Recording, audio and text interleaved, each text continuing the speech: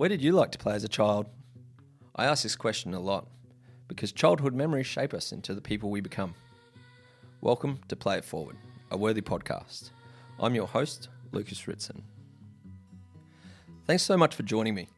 I talk a lot about play. I'm a dad, I'm a husband, I'm an educator, and I'm a playground designer. So I want to gather some of my favourite people who are advocates of children and nature and create a space to have an honest conversation about getting more kids outside. The power of play is very often underestimated, and I think we all need a little more play in our lives. Welcome to another worthy podcast, Play It Forward. I've got an amazing person to share with you today. We've got Marcus Veerman from the amazing playgroundideas.org. Marcus has been influencing the world in play for many years now. He's built an amazing 2,933 playgrounds in 143 countries. Now, it's hard to keep up. Every time I look at the website, it changes. So I'm always having to update my tally. And that equates to 1.1 million children influenced. He's a huge advocate of play, and not only influencing the children, but giving you the resources, tools, motivation, inspiration to take action for yourself. So thank you so much for joining me, Marcus. Hey, how you going? So it's a pleasure to be here, and that's a very humbling intro. Thank you. No problem at all. So an easy start to get things flowing, as I ask all guests, where did you play as a child, Marcus Veerman? I think it's sort of the most enduring play memory I've got is that there was a local creek near my father's house where every so often floods would come through and would undercut the tree roots and would create these kind of little, to me, huge caves sort of underneath these big gum tree roots that were sort of now exposed and sort of had a bit of soil over the top and the side, but the water would wash out. And there was a particular creek, to be honest, I know where it is. I could find it again, but I have no idea. It's just a little creek, nondescript creek in a like Surrey Hills that and I used to just absolutely love. I have this very, very fond memory of playing under these huge tree roots. And my dad was really great at taking us, sort of taught me about sort of viewing the little things, I guess. We'd go for a walk around the suburbs. I think both me and my dad are probably slightly on the spectrum and noticed the little details as you're walking through. So just a short walk of maybe half an hour around the suburbs was always an amazing, the things that we'd see, the insects and the bugs and the stars and the moon and the different flowers and other things were things that we talked about a lot. So we really, I just kind of grew up doing that kind of thing. And I think that's really led into a lot of the work that I do now. Yeah, and what influence do you think it's played in what you do now in Playground Ideas? And if you could give a bit of a backstory of how we ended up at Playground Ideas for our listeners, in your own words, that'd be fantastic. I mean, I think how it's influenced me is, there is that kind of saying, don't sweat the small stuff. But I think with children, as adults, when you're designing for children, actually sweating the small stuff is incredibly important because 100%. It's the small stuff that kids notice. Like, I remember one thing very, very early on in one of the first playgrounds we ever built. I was working with this just a volunteer who'd sort of come on board to help us build playgrounds. And I'll go into a bit more detail in a second with Myanmar border for refugee kids. We always did these beautiful murals in our playgrounds, and she started painting on the inside at ground level, a little mural on the inside of a cubby. Like who does that? Like you paint on the big wall on the outside so that it's kind of this big splashy thing that people see. And actually kids loved it, this idea of discovering these little things on the inside where just they saw stuff. So yeah, I think that's one of the things that led into what I do now. But in terms of background, so I started as a teacher. I particularly trained being an outdoor education teacher. So I spent about 7 or 8 years in my first sort of career life taking kids to the bush. And so I guess I was incredibly lucky to see something in children that a lot of teachers never see, and that is that how do children cope and thrive in open-ended environments where I can't define all the parameters. The outdoors, it rains sometimes, it's sunny sometimes, and you've got to kind of manage yourself. That's the whole idea. And I was trained in that kind of methodology of, giving kids a little bit of rope, and giving them those risks. So I think that really honed my kind of risk profile, I guess, of how children will cope and how they'll rise to the challenge, and how they can also assess risks and things like that. So that was a really sort of, in terms of my work now, it was kind of a very opportune start. And I guess, as part of the pathway of why I feel like I thrive in this play world.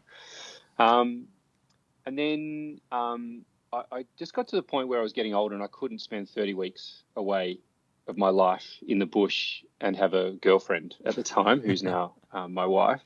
It just wasn't really working, right? Because I was just never around. And I used to just wake up on a, Monday morning. I got to the point where I just looked at my packed backpack and I was like, if I have to pick you up one more time, just, this relationship I had with this bag of stuff that I just carried around with me everywhere. So then I was really lucky that I worked on this program called Hands-on Learning, which is now quite a big program all over Australia. But at that time, I only had a few schools, and that was long-term youth mentoring. And during that time, I was also studying counselling. And that kind of, I guess, helped me to see kids in a school environment, but doing this same self-directed, exploratory, design, build kind of projects together. So we built, and we did big stuff like full-size classrooms, things that, nothing Mickey Mouse. It was real work, real contractors that we were working with, and we did real projects that made a real difference in society. And that reality, I think, was another step along the way to Playgrounds. And then, so I was loving that job. And then me and my wife got married. And one of the things that the provisos that she said that she would marry me was that we were going to go spend a long time, a period of time working overseas. She's always been in the sort of community development, international development sector. And so about a year after we got married, she said, I've just been offered a position to work with on the Thai-Myanmar border with an organisation, and it's for a year. And so I kind of left what I was doing, a job that I loved, and really went to Thailand having absolutely, for the first time in my life, not a clue what the next step was going to be, just totally blind. And I really went into that just going, I'm just going to say, I've always had this theory that, like, you don't want to just do things that people need if you don't have the skill, and you don't want to just live in your little skill bubble and not grow, right? So I just kind of said to myself, I'm just going to say yes to whatever kind of was that interaction between those two things. Where I feel like I've got actual knowledge and skill to give, and that I enjoy, because, I think you've got to be driven by your passions, but also it's got to I've got to be stretched, because, I don't want to just live in my own little bubble of exactly what I want to do.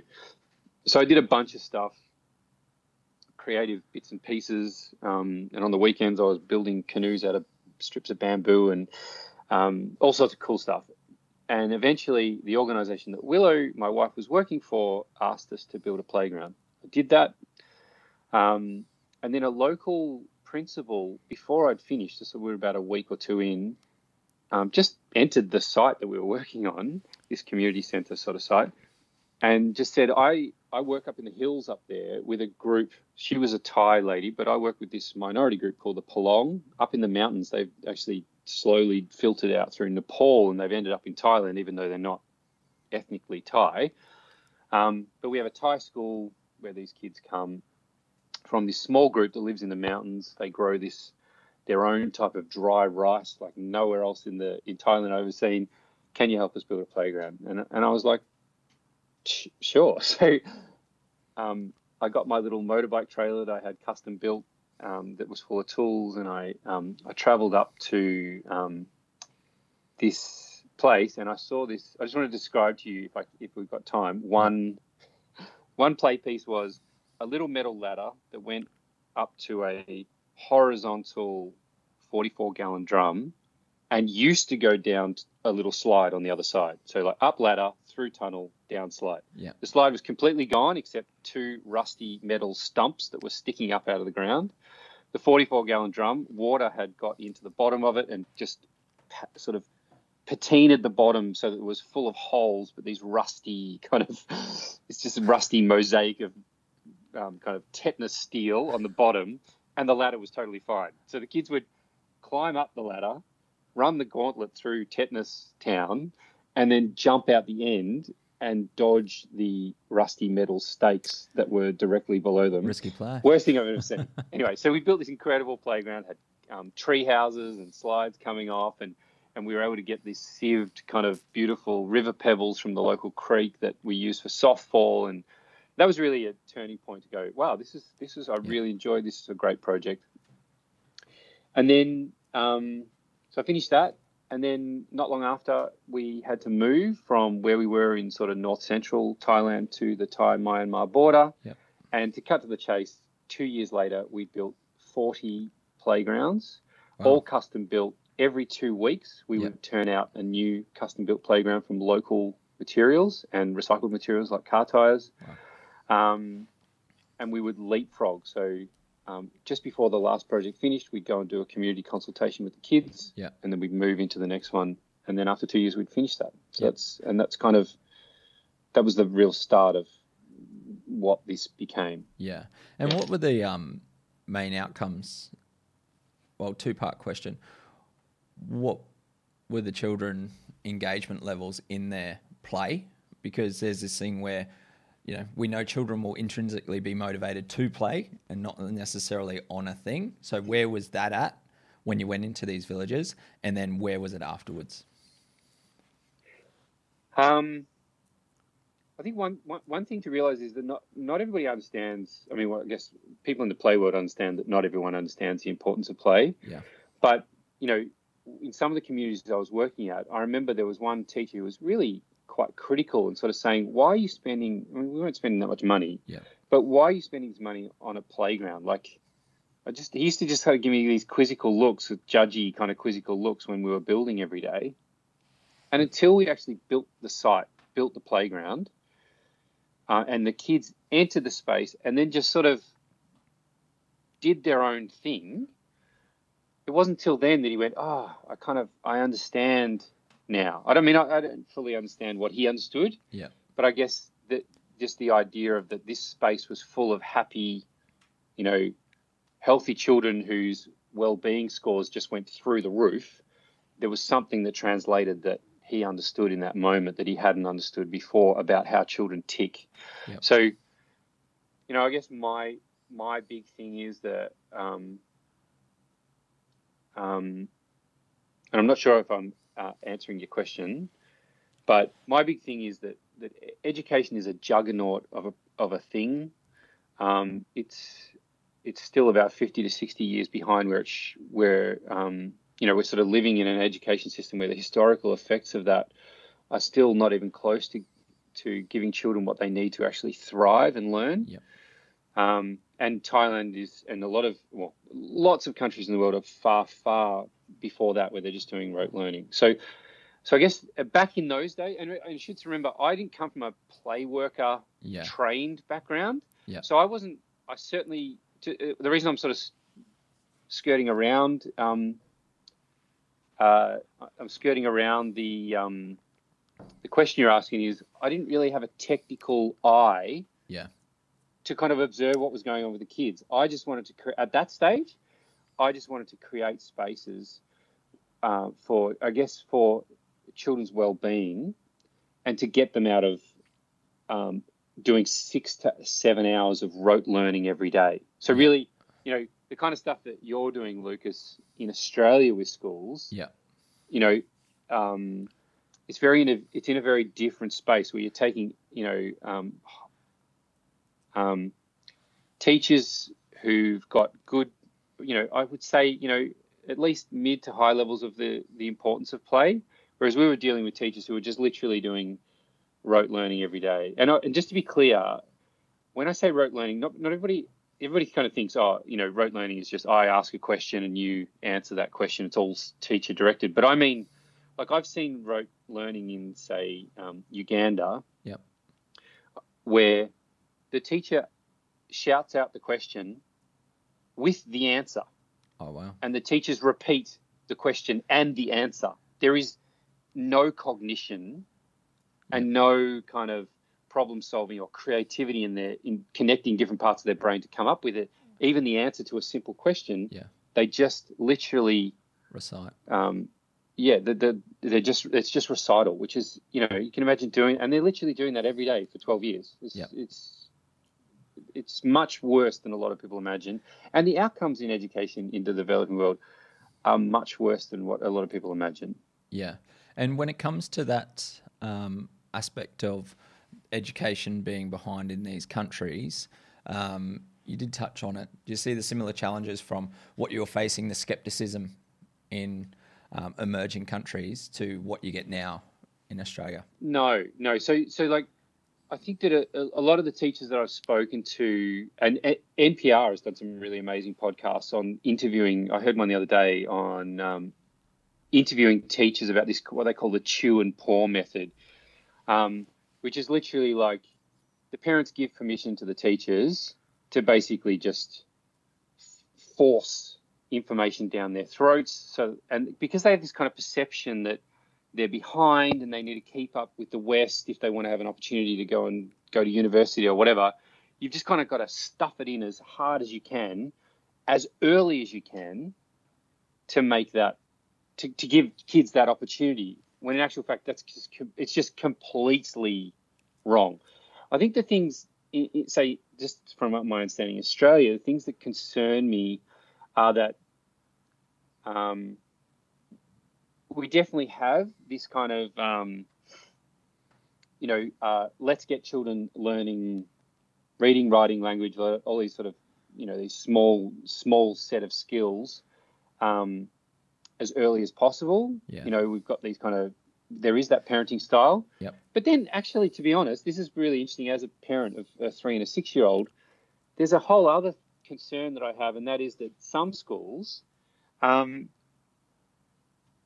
kind of doing a play-based approach to try and teach some, and I haven't really articulated this before, so it's actually, I'd really like to have a back and forward about this, but this 100%. Is my thought, right? So I've seen children go through prep and leave the other side with no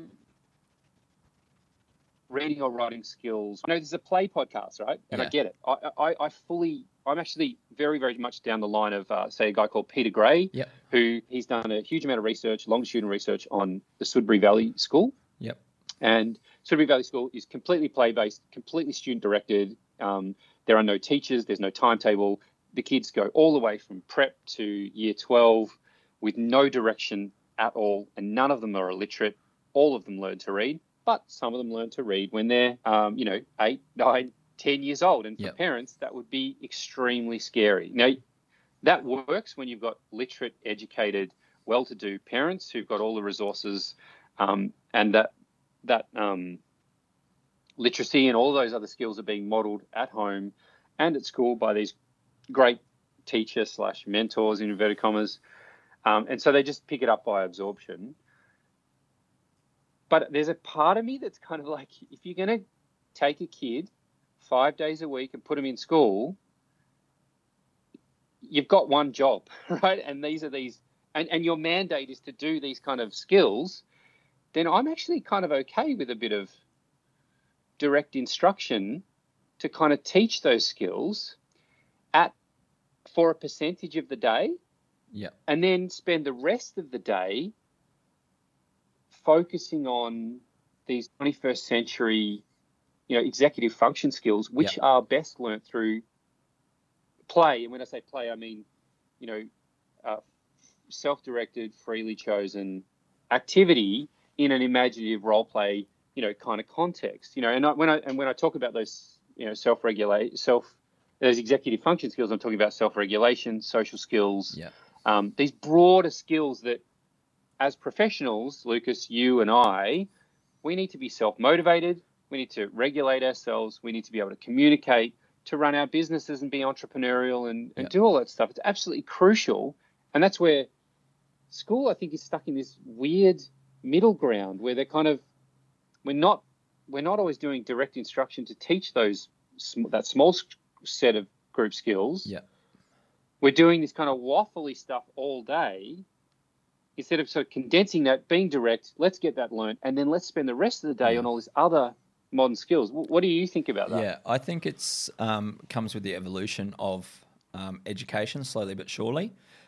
Looking at the freedom of information, seeing great outcomes from children around the world and applying that to an existing model. So the existing model traditionally would be very regimented, let's read and write straight away. But then we're seeing this influence from play-based learning coming in, and we're seeing all the evidence of great outcomes for play-based learning. But we've got our tradition in one hand, and then we've got the progressive in the other hand, and they're kind of mashed together at the moment. And but not strategically. No, not strategically. It's right? kind of like we kind of need to do this. I feel like we're kind of in this middle where we kind of just made mashed potato instead of going, actually, let's make a meal out of this and actually go, what are these? What's the flavor profile and how do all these things fit together to really optimize children's learning? I think we're just finding our maturity in education in Australia, and we're like at that awkward teenager stage. We're kind of finding our own identity, which reflects our culture, and then acknowledging that other places in the world are more advanced.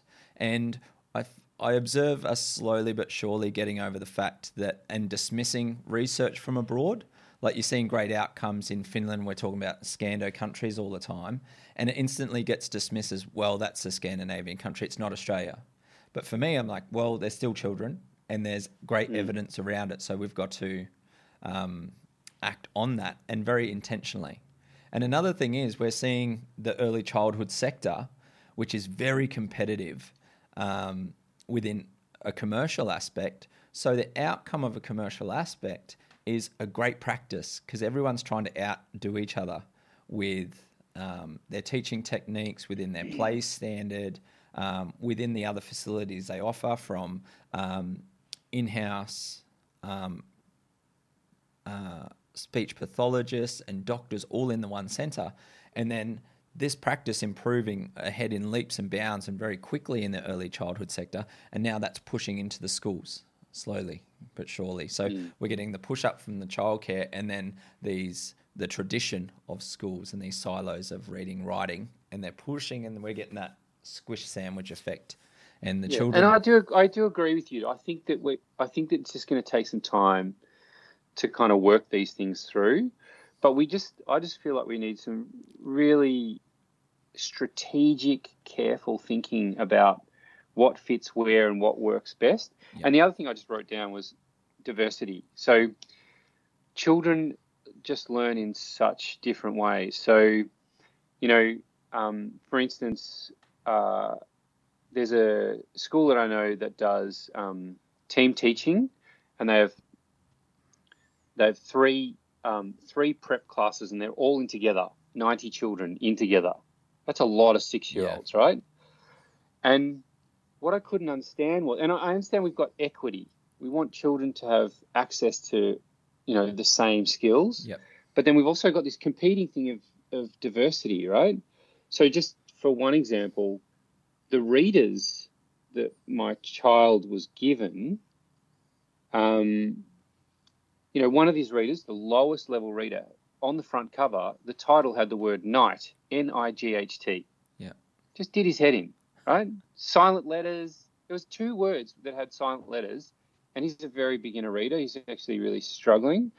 And it just felt, for him, like, I know there's plenty of kids who will read by absorption. They'll just pick it up and they'll create those rules. My son's he's struggling with that, and I can see it, and it's driving him nuts, right? Whereas, I think this is really, these guys are really great. The Fitzroy Fitzroy Community School, Yep. which has really high NAPLAN scores, very, very play-based. But they also have this direct instruction model. Each day they do some very, very clear direct learning. And they have these things called Fitzroy readers, which is their own set of readers. They're just so strategically done. You start at the first reader, you get the basics, and it works up from there. And some people would look at that stuff and go, cat, on, mat, sat, fat, pat, whatever. And they go, oh, this is really boring for kids. But actually for my son, he loves it. Yeah, it's getting that accomplishment I mean, reflex. But also he has that very, he likes that kind of, these are the rules and this is how it works. Yeah. Now, can I please go outside and play? You know, like, you know what I mean? Like, he's like, okay, that makes sense. Absorbed it, got it. Now I want to do. So you only get a short amount of time with him. And I just think, so diversity is so important with kids that I think, whether it's play spaces or school or whatever we're talking about, I'm always thinking in my practice about how do we approach, how do we help kids to grow and develop, appreciating that they're all different. And so a classic thing, I think, if I can just keep waffling on, is all abilities. Yeah.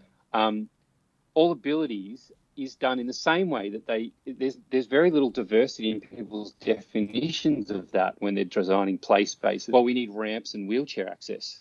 And that's it. I mean, we talked about this. We did a workshop together in Wollongong, which is amazing. And that's as far as it goes. People, I don't know, they like to keep things really simple and go, okay, well, what does all abilities mean? Well, the hardest thing to deal with is wheelchair, so we better create a ramp up to the top of the slide. The trouble is then you've got a kid at the top of the slide, gets out of their wheelchair, slides down the slide, and their wheelchair's up in the air. It's not, you know what I mean? Instead of going, well, how can we actually create a space where that child can transition to the top of the slide without taking their wheelchair up there? Or give them other things to do. So we tend to, I think the trouble is when design scales up, often it becomes this really simplistic thing. And so to finish that point on diversity, like all abilities, when we're designing spaces, needs to include people on the spectrum. It needs to include kids who are really shy, who don't want a big, loud, slides and huge swings and these other things. And kids who have this really deep, long, quiet, imaginative play that happens in tiny little spaces away from people, or kids who just want to socialize all the time. I think we need to think about abilities in just a much broader way. Yeah, 100%. And for those educators listening, you skimmed on it briefly there. When it comes to assessing the play environment for that diversity, what would be maybe the top 3 or 5 points what you would be looking for to include supporting all that diversity from an education standpoint? I think the first thing is that the playground needs to be kind of, as much as possible, as complex as the children, right? So if you just take your current cohort of children and just think about the diversity there, think about when you're in a class. I mean, I don't want to misquote anyone, but I think it was Peter Hutton, who's a sort of a principal whisperer. Yeah. He does a lot of sort of support of principals in high schools to help them improve schools, and he's created I think a little bit of a crazy but a pretty amazingly different school that he started as a principal. The school with no really rules. I don't know what he called it, but is that what it's called? Yeah. He said something when I was listening to him once that he reckoned about sort of 60% or 2/3 of children in any one classroom are disengaged. Yeah. So like you've got, and that doesn't mean actively disengaged. You might have, say, 10 to 30% of those kids who are actively disengaged. If you just walk into a room, you would see them disengaged. Yes. But you've got that silent middle group as well who are just coasting along. They're not stimulated. They're not learning that much. They may be switched on, 30 to 50% of the time, but they're not getting nearly the best that they could. So I think I'm just saying that point to sort of show that there's a huge amount of diversity in your own student population. Yeah. And I think if teachers could just really just be honest with themselves and look at classes, look at the playground, and look where the gaps are. Look at how many children are being engaged. Look at the children who aren't being engaged, and talk to them. Yeah. Where are they being engaged? And I guarantee you that a classic example that we all know is the kid like me. So I did my teacher's head in. I was on the student leadership committee at school.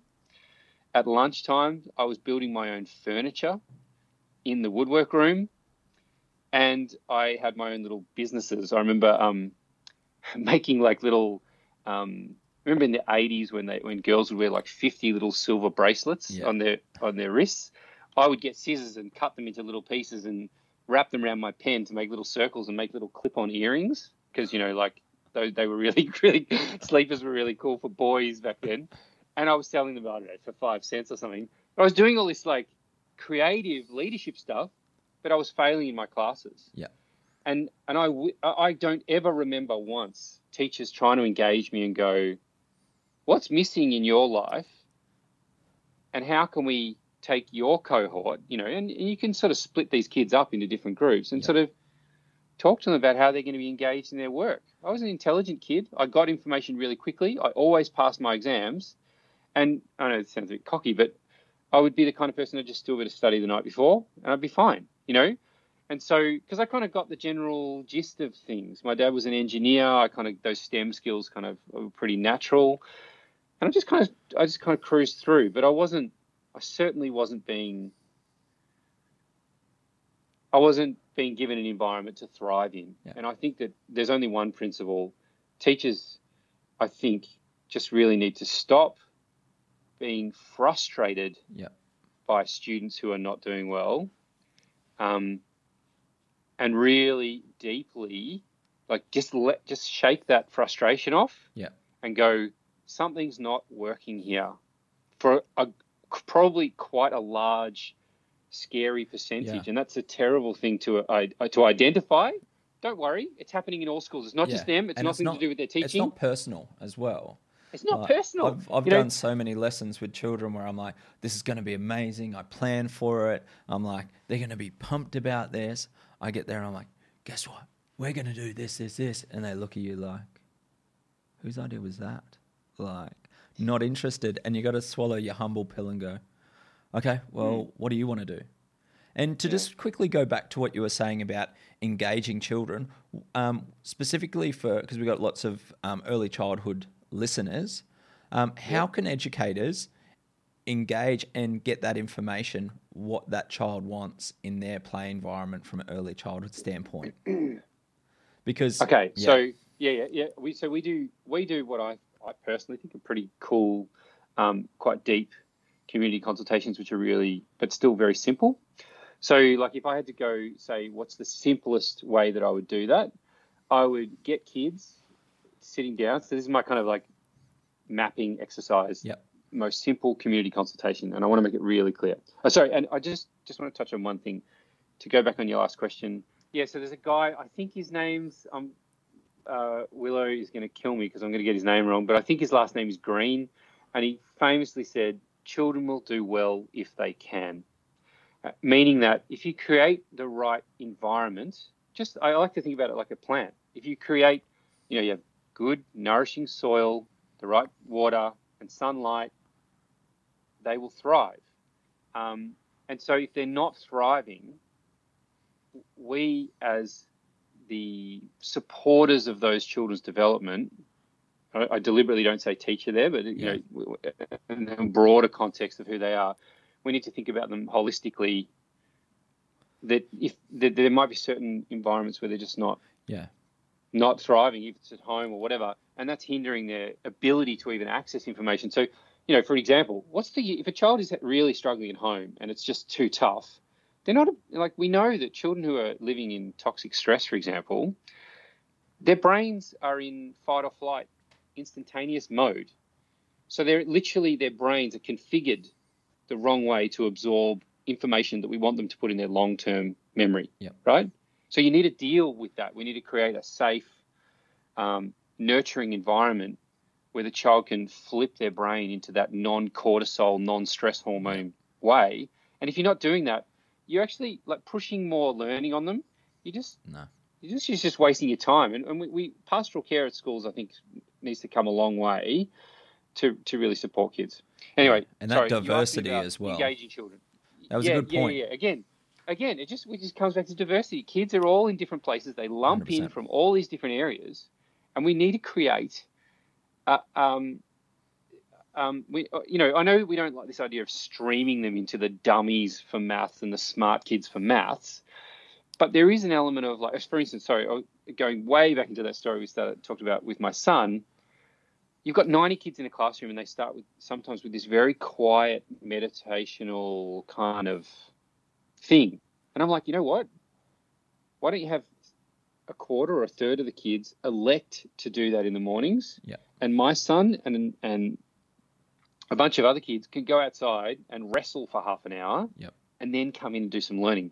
He would thrive in that environment. Actually, I asked one of my teachers about that, and he said, "Oh, it just takes ages to cool them down after that." And I'm like, not with my son. No. He just needs that on a regular basis. Yeah. Like we wrestle hard on Yeah. a regular basis before we read a storybook. Yeah. You know, I did the same with Anyway, my son. My wife's like, how do you get him to settle at night so well? Like, and he just goes off to sleep. I And work said, him 'cause like a kelpie beforehand. Yeah. yeah. I put him to work, polish the floors. No, but we'll have a but rough and if you tumble. got my We'll have a wife running around wrestle the park, and done. Yeah, if you got my wife, or there's lots of personalities, and again, this comes back to Yep. diversity. If they go like running around a park before they try and go to bed, they're not going to go to bed because they're all up, their heart rate's up, they're whatever. Whereas me, boom, I'm down, I'm done. Yep. If I don't expend enough energy in the day, I can't sleep. Yep. My mind's just, it drives me nuts. Whereas other people are completely the opposite. And I think that it's interesting that we've sort of landed on this diversity thing, that it's just so incredibly important to help kids with who they are, because we're biologically born.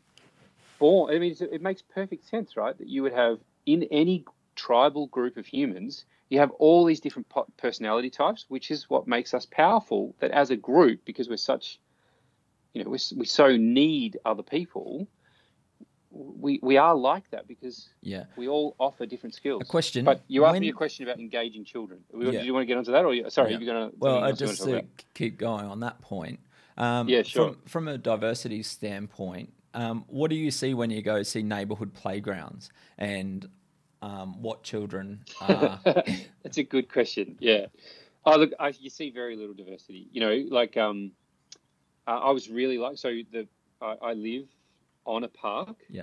And just I hope you're okay with all these asides. I'm not very good at sticking on one point at once, but I live in a park, and the incredible thing about, and why I chose to live where I lived and got a ridiculous mortgage to where I live, is that the back of our apartment backs directly onto a park. All there is like a little concrete footpath between me and about 300 meters of parkland. And it is incredible when you remove a street between where you live and where children play, you instantly get this kind of 1950s play till the streetlights go on. You get not all of it, you get about 60% of that back. Yeah. It is incredible.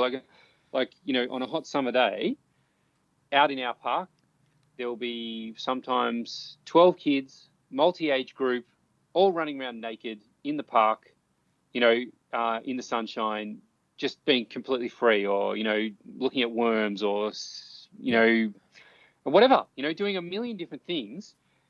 And they have freedom because we've removed the cars, because cars drive much faster than they used to down streets. Cars dominate suburbs much more than they used to. And also child density. This is another thing. This is I'm just going to go all over the place, but child density has reduced from about 4.5 kids mid-century last century to like less than 2, which means that on an average city block now, you've got hardly any kids. Yep. And so there's not enough kids that when they walk to their front gate and look left and right, they don't see anyone, so they go back inside. You need enough child density to dominate the street so that cars start slowing down, and we don't have that. But going back to diversity in playgrounds, it's a huge, you and I both know, it's a huge, huge issue that the poles and platform style modular playground, it's not particularly cheap to do that. No. It's really expensive, but because it's kind of easy, you can do 50 of them at once. Yep. It's kind of just dominated the landscape. And commercial playgrounds, and I should say it's not just commercial playgrounds' problem, actually. Commercial playgrounds, when you leaf through their catalogs, there's some really amazing stuff there. Yeah. We just don't buy it. And I think one of the reasons is so as a real world example, the playground in the back of, all this I started putting pieces of playground equipment, like just a tire rope swing, one of our 5-minute tire swings, hanging off a tree branch in the park just outside my house. The council turned a blind eye to it for about 2 or 3 years. They even mowed around a lot of these. I made a big teepee they trimmed all the trees in the park, and I created this huge teepee that kids could play in. They turned a blind eye to it, and eventually they just pulled it out. I called the council and said, "What happened there?" And they said, "Oh, I don't know. We were just turning a blind eye to it." And anyway, something had happened, and someone whispered to someone, and it just disappeared. As a result, they had some funding to fix our playground, and so I got to see the internal machinations of that process, because they asked me to. They were like, "Oh, we're really sorry. Would you like to come on the community committee to do that playground?" And essentially, the first plan they showed me was just replacing the broken parts with new parts. Yeah. And so a lot of the reason that we see this pervasive design thing is not because the playground companies who quote on the jobs don't have better designs. It's just because what ruffles the least feathers is putting in the same thing. Whereas if you want to make change, you've got to consult the community more heavily. You've got to push back on some things. You might have to push the risk conversation a little bit further. And then like it comes down to like maintenance schedules and their parks, and ongoing maintenance is a priority as well. Yeah, exactly. And the pollen platform sort of thing, maintenance people know how to deal with it, with the soft fall underneath, and there's lots of things that we it's not as simple as I would like it to be. But what I did to make a change there is I created a free Gmail address, which was like awesomeallardpark@gmail.com or something. I put little posters up, just A4 pages on the trees in the park, and people who walk past emailed in their suggestions. And through that community consultation process, because most councils actually, when community members speak, they actually care. People don't think they do, but they actually really care. We were able to put in a bike pump track that wasn't in there before. And then the other thing I did, which I'm really proud of, is I pushed the council to re-powder coat the existing playground equipment and refurbish it, which cost very little, and essentially then mobilized about 80% of the budget to replace the elements into new stuff. So what we were able to get was fitness equipment, which I just want to say publicly is often really disappointing. It just needs fitness people to design it, not playground designers. Yeah. I have it in my park, and I'm getting older. I need to be doing more exercise. I've never used it. It's not comfortable to use. It's not ergonomic. And some of them actually have no resistance. Yeah. So they don't even, there's this thing that you kick with your feet and it does nothing. And I was like, that was probably 20 grand. 20 grand easy. Something like, maybe more.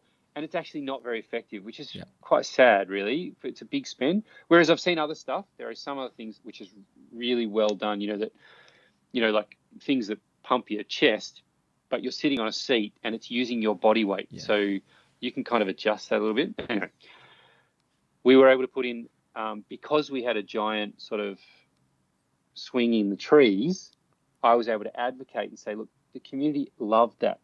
Parents, couples, adults used to sit on that swing as the sun set in the park and canoodle. And I was like, that was a beautiful part of the playground, and we've lost that. So they were able to, so they left the old swings, powder coated them, and they put in a new this big swing, which kind of mimicked a little bit of what we had before. So that was a really very simple process, and we got a major upgrade to our playground in the same budget. Yeah. Through recycling and smart design. Yep. Yeah, and that's where we used a lot of natural elements. So we used that because I just asked for it. They just got a bunch of big trees that had fallen down in storms, cut them into stumps. Perfect. So we've got all these stepping stones and big natural elements and berms and other things. Cost nothing. Yeah. Or well, very little. Yeah. What we see in early childhood is the default is, okay, we're going to build a playground. We'll get the children's input. We go, everyone sit down. what do you want in your playground? And Terrible then they question do a to list. ask. Terrible It question is a to terrible question. So I want the question to get those children to give them legitimate answers Yeah. So and a fair representation of what they want. So we have a free downloadable Playground Builders Handbook and a Playground Starter Kit that's available from playgroundideas.org. You just log in and download it straight away. And it covers a more detailed version of what I'm about to tell you. But asking a child, even asking an adult, what do you want in your playground, will instantly trigger their memory reflex. This is really important. So your memory and your sort of creativity and imagination are different parts of your brain. I've actually never explained that before in such a clear way. That's exactly how your brain works. There we go. When you prompt your memory, right? Yeah, when you prompt your memory, what you get is statements that come from your memory, obviously. So you get swing, slide, seesaw, trampoline, blah, blah, blah, stuff you've seen before. And we know that we've got this dominant pole platform, swing, slide, seesaw, barbecue shelter, sandpit kind of thing, right? So that's just what you get. And amazingly, I mean, I've been to, 50 countries around the world and done this. It is the same everywhere. It's not just Australia. 100%. It's not just Western countries. You will get the same response in Kenya, Uganda, Lesotho, Thailand, Pakistan, right? Yeah. So you've got to ask questions that do not prompt that kind of a response. So a place I like to start is draw a map of your community. Just draw a map of where you live. It can be the world's worst map. It doesn't need to be to scale. It doesn't need to have roads. It can be just a map that has like my house, my community center, my church, my McDonald's, whatever. It doesn't matter. Just draw. I keep it very, very vague. And with little kids, obviously, there's a limit to how much they can do, but they can do something. And then I just say, where do you currently play? And draw what is there. And I mean everything. If you play under your bed with your soft toys and you have some intimate little game that you play between those characters, draw that. If you play at your friend's place, what I find is that then it starts to bring in the fullness of what children their brains actually prompt them to do, as opposed to a playground. Yeah. And then you've got this huge broad spectrum of activities. And then what I do is, and with little kids in early childhood, the educator would be writing this stuff down, but in a primary school, you can obviously, depending on the age of the kids, you can get people writing down, teachers can write their own responses, councils can write their own responses to what they see. But basically, I take Post-it notes and I get whoever I'm talking to then document on an individual Post-it note or a torn up bit of scrap paper if you don't want to use Post-it notes. In fact, I prefer to use recycled paper just because I'm that kind of frugal person. And I get them to basically write, it doesn't matter if it's hundreds of things. Each individual, and I don't mean like play worker play type, because that can get, I get pretty kind of technical. I mean just like playing with dolls, swimming, water sports, soccer, digging, and you can get super specific down to, like it might be, digging for worms or whatever. It doesn't matter, right?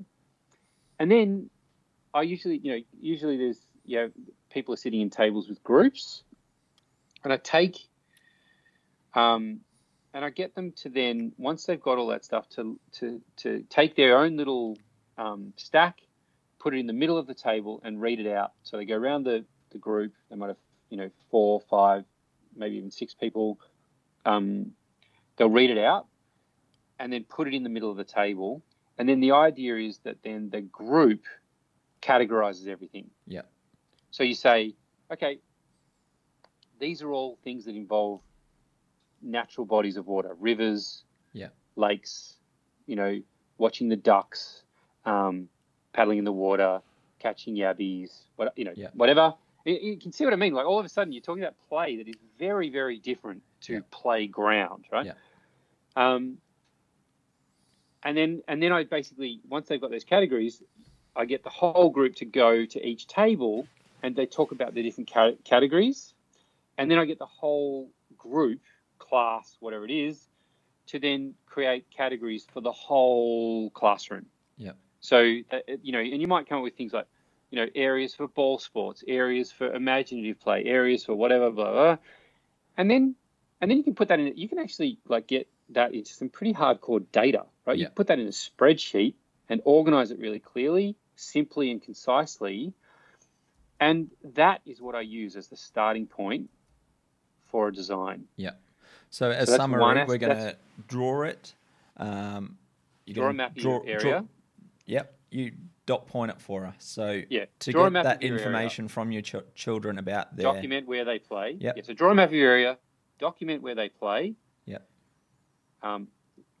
Split each one of those things into different types. Yeah. So don't say, playing in the park with kites and balls and building cubbies, right? Split them into as many individual groups as you can. Then get the group to categorize those things and talk it through. They've got to agree on what those categories are, and then get the whole classroom to do it. So you can, and then you've got a pretty good data set that you can work from. So that's one prong of my thing.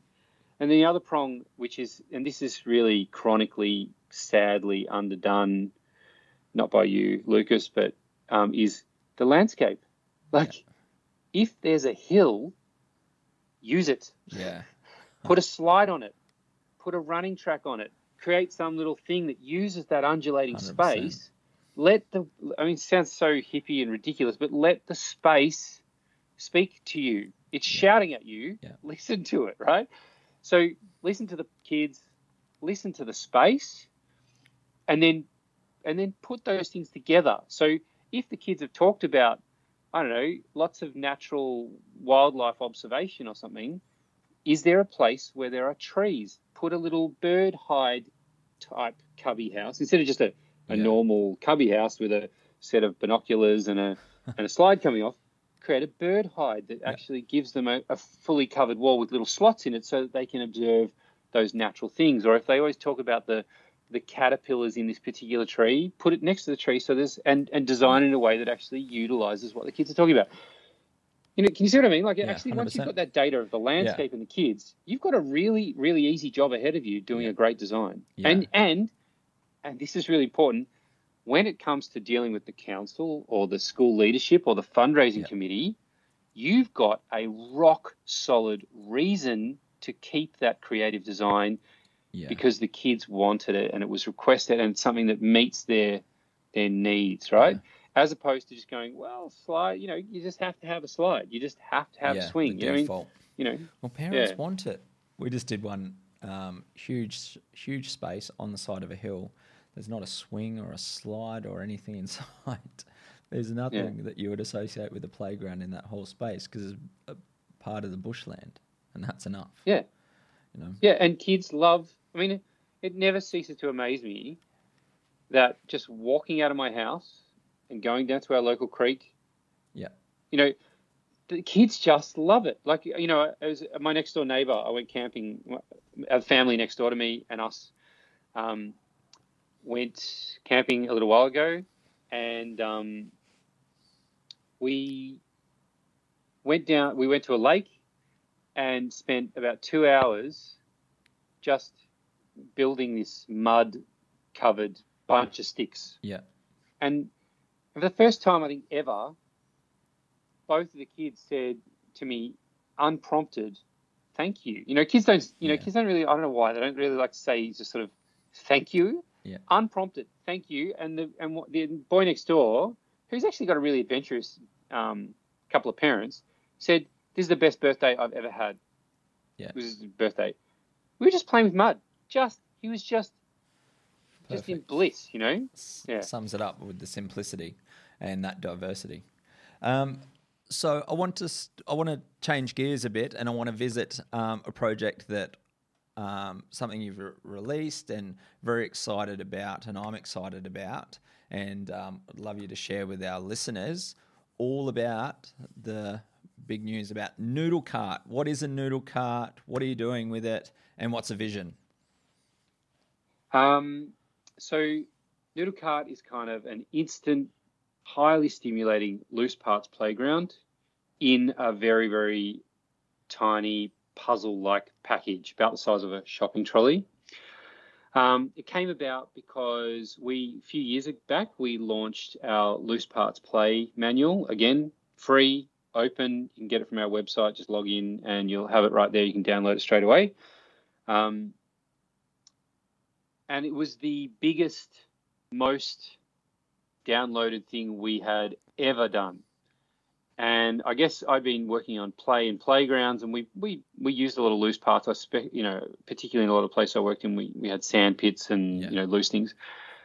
But it just showed me that the community is this huge craving and understanding now about loose parts, like there wasn't 10 years ago. There's been a real shift in that. But in terms of the people who actually did it, who created Loose Parts Playgrounds, early childhood, I think, is an incredible area that does it really well. But everywhere else, you just sort of hit the too hard basket. And there's one particular principal who gave me a real insight into that, who runs an incredible recycled loose parts play space.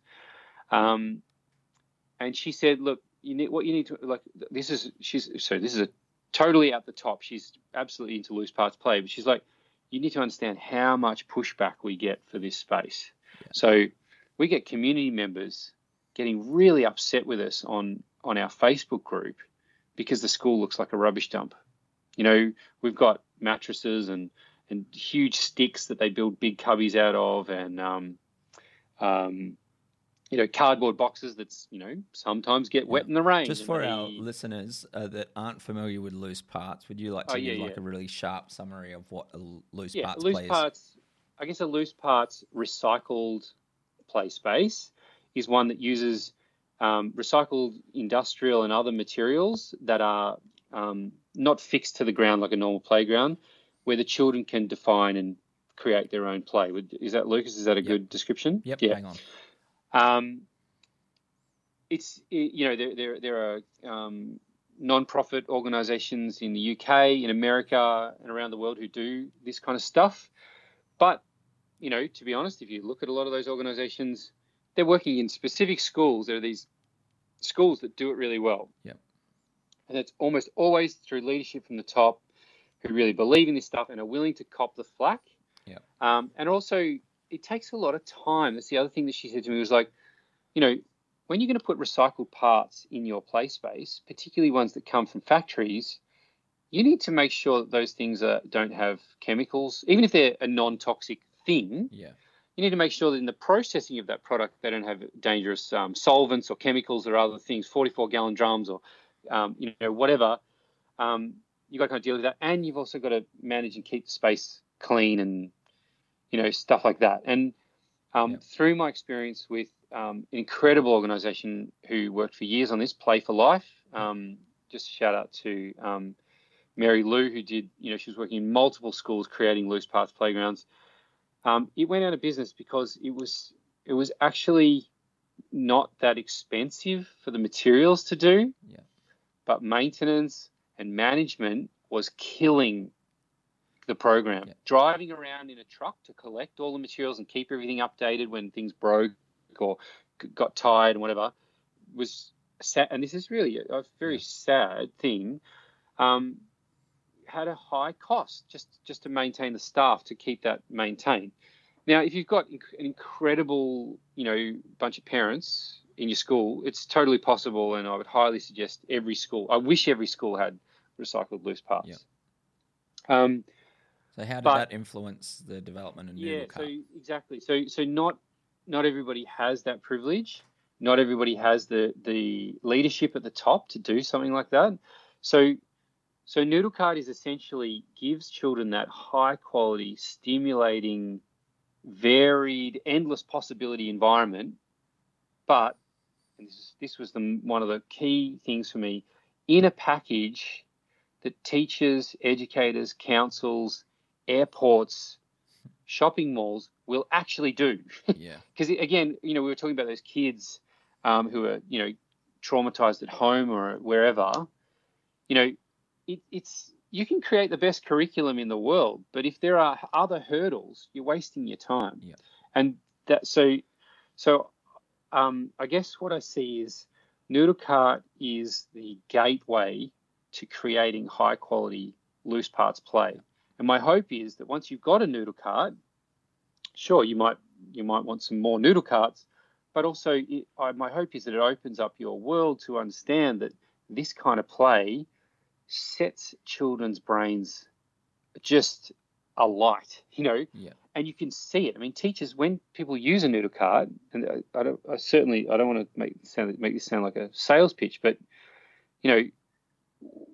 when you see kids using a Noodle Cart, you get this 100% engagement. You open it up, and every child is instantly engaged. Yeah. Their brain is firing.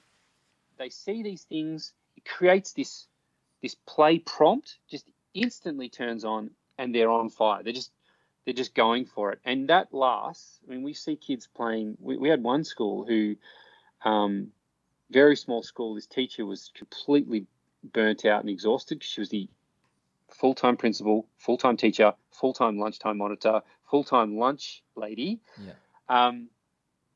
She just said, "Look, this is amazing. These kids." So we let them go, and they were playing. We had to stop them when the parents basically just dragged them out of the space for 3 hours later. And that's because this really connects to children's deep learning drive, which is that deeper play drive. I describe it to people yeah. when I'm talking about Noodle Cart is imagine a giant Meccano set about the size of a shopping trolley, and you can break it down and completely disassemble it, reassemble it in any way you can imagine. Exactly. Yeah, that's right. Yeah, would that be fair? So imagine Lego, Meccano, and a shopping trolley had a baby. Definitely. Yeah. So there's Definitely. connectability. There's in terms of what, and the other thing is, again, is 100% sort of non-toxic, and we know the entire supply chain. So we don't just know that the plywood is E1 certified in terms of its non-toxic glues and other stuff, but we know where the timber layers came from, the glue, the coating, the surfacing, the oiling of the timber is completely natural. It only has 3 ingredients: beeswax, citrus terpene, which just makes the oil more runny, and tung oil. That's it, and we mix it ourselves. So Fresh tongues. It was really important for me to have a completely non-toxic and as natural as possible product. It's all wood. And one thing that was, I've got to say this is really exciting. It has in the shipping and the construction of it, there's no plastic. Yeah. So even when we get the wheels for the cart shipped to us from the supplier, it's all in cardboard boxes. Yep. There's and what they normally do is have every wheel in a plastic bag. Yeah. And I just said to them, I don't want that. I just want it in a cardboard box. And every single piece is shipped completely plastic free, which is really, you know what? It's not even that hard. You just ask for it and they do it. It's really amazing how, but something that your listeners might appreciate is the university, I think it's the University of Western Sydney, Professor Anita Bundy worked on this thing called the Sydney Playground Project for years. Yep. I don't know if you've heard of this. Do you know her? No. You'd love this actually. So they had an early childhood centre in the university where they could run all sorts of experiments, and they've been doing it for I think since 2012. I think if my memory serves me right, and they created these loose parts play principles for what a loose parts space should have. They experimented with all this stuff, and they came up with these kind of rough guidelines. And can I just read them to you? They're really good. Yeah. So number 1 is the pieces should have no obvious play value. They shouldn't be Barbie dolls or prescribed. They should be generic in their structure. Yeah. And Noodle Cart is that. Nothing look. We even looked at the individual shapes of every piece to make sure that nothing looks like anything. Right. they encourage cooperative, gross motor play. Every piece has multiple uses. Yep. So it should, and I describe this in terms of connections. Every piece should be able to connect and interact with every other piece and have no sort of conflict in that sense. Yep. Every piece should be able to be used in challenging, creative, and uncertain ways. So for me, that means that you need big things and tiny little things, Yep. lots of different shapes and sizes. Number 5, it should provide interesting sensory experiences. So you want the surface to have different textures and different feels. Yep. So we have silicon, which is very rubbery and soft and grippy. Even the plywood has a non-slip kind of textured side and a totally smooth side that you can slide down. Yeah. And then we have a light, soft, flowy fabric that if you throw it in the air, it'll sort of float down. And then we have a heavy, dense canvas that you can kind of stick up like a tent and it'll kind of stick there. Yeah, so, and it has another point under that. So interesting sensory experiences in terms of touch and the way that those pieces move in the air or in the space. Yeah. And the last one is that it should have inherent hazards can easily be seen and managed by the child. Yeah. So there's no sharp nails, there's no toxic chemicals that can't be seen by the child, so they wouldn't touch those things. Yeah. So they can take risks, which can be seen and assessed by the child, and they can take that risk when they choose. Yeah. But they don't have hazards, which are things that the child will not assess, will not see, and can hurt them unexpectedly. Does that make sense? Yeah. So 100%. I really love that set of 6 things. And where can people? I know you got also an amazing documentary that will be released soon. So the 23rd of Feb at the Nova Cinema, we have been given the amazing award that we've been accepted into the film festival. So 23rd of Feb at 2 p.m. Yeah. The Nova Cinema. You can book tickets now, and you'll see. Noodle Cart, obviously I have a non-profit background working with refugees. So Noodle Cart was developed with 2 things in mind for, wealthy, privileged schools to create these super stimulating environment to enhance children's learning and development. But it has this second very important prong of being a flat-packed, shippable anywhere tool for NGOs and the UN and organizations like that to deliver to refugee camps, because it's hyper robust, very strong, and very and it's flat packed, so they can kind of ship it easily on a pallet. Anyway, so the movie is the story about us trialing the Noodle Cart, and you'll notice that it's quite different in its iteration because it was an early prototype with Syrian refugees who've walked mostly from Syria to Lebanon, and they're in these very, very desperate informal refugee camps. And we went and delivered noodle carts to those children. It's the story of how we developed a noodle cart along with the feedback from those children and communities. I'm looking forward to that one. And if people go on, what website can they find the noodle cart? So they can go to noodlecart.com, and noodle is spelled the German way. And there's YouTube videos where you can see instructional tests of us running it with Australian schools, all schools around the world, and lots of information. Or they can just give me a call. We've got our if they send us an email, we'll give them a call back and have a chat to them. Any school who's interested. Perfect. And for Playground Ideas, we've got playgroundideas.org. I'd encourage everyone to go check out the Loose Parts Handbook and the Playground Builders Handbook as well. And there's 7 other manuals. So there's a lot on there. I should say we're actually just about to release in the next probably month 2 new manuals. And one of them particularly for your listeners would be the Nature Play handbook in how to create low-cost, stimulating natural elements to augment what you've already got. Yeah. Brilliant. Well, that's us, Marcus. Thank you so much for joining us today. Thank you for your insight, sharing your expertise, and mostly your passion in advocacy and playing it forward to so many children across the world. Not many people you could meet that could say they've impacted over 1 million children's lives. So it's something I aspire to do. So thanks for the inspiration as well. And thank you so much for your time today. My pleasure, Lucas. And you too. You're doing a great job. Appreciate it. Okay. All of those website links are going to be in the show notes, so don't feel you have to go and spell out words. Also, follow Playground Ideas on Facebook and Instagram for your inspiration. Thank you so much. Look forward to you joining us again for the next Play It Forward.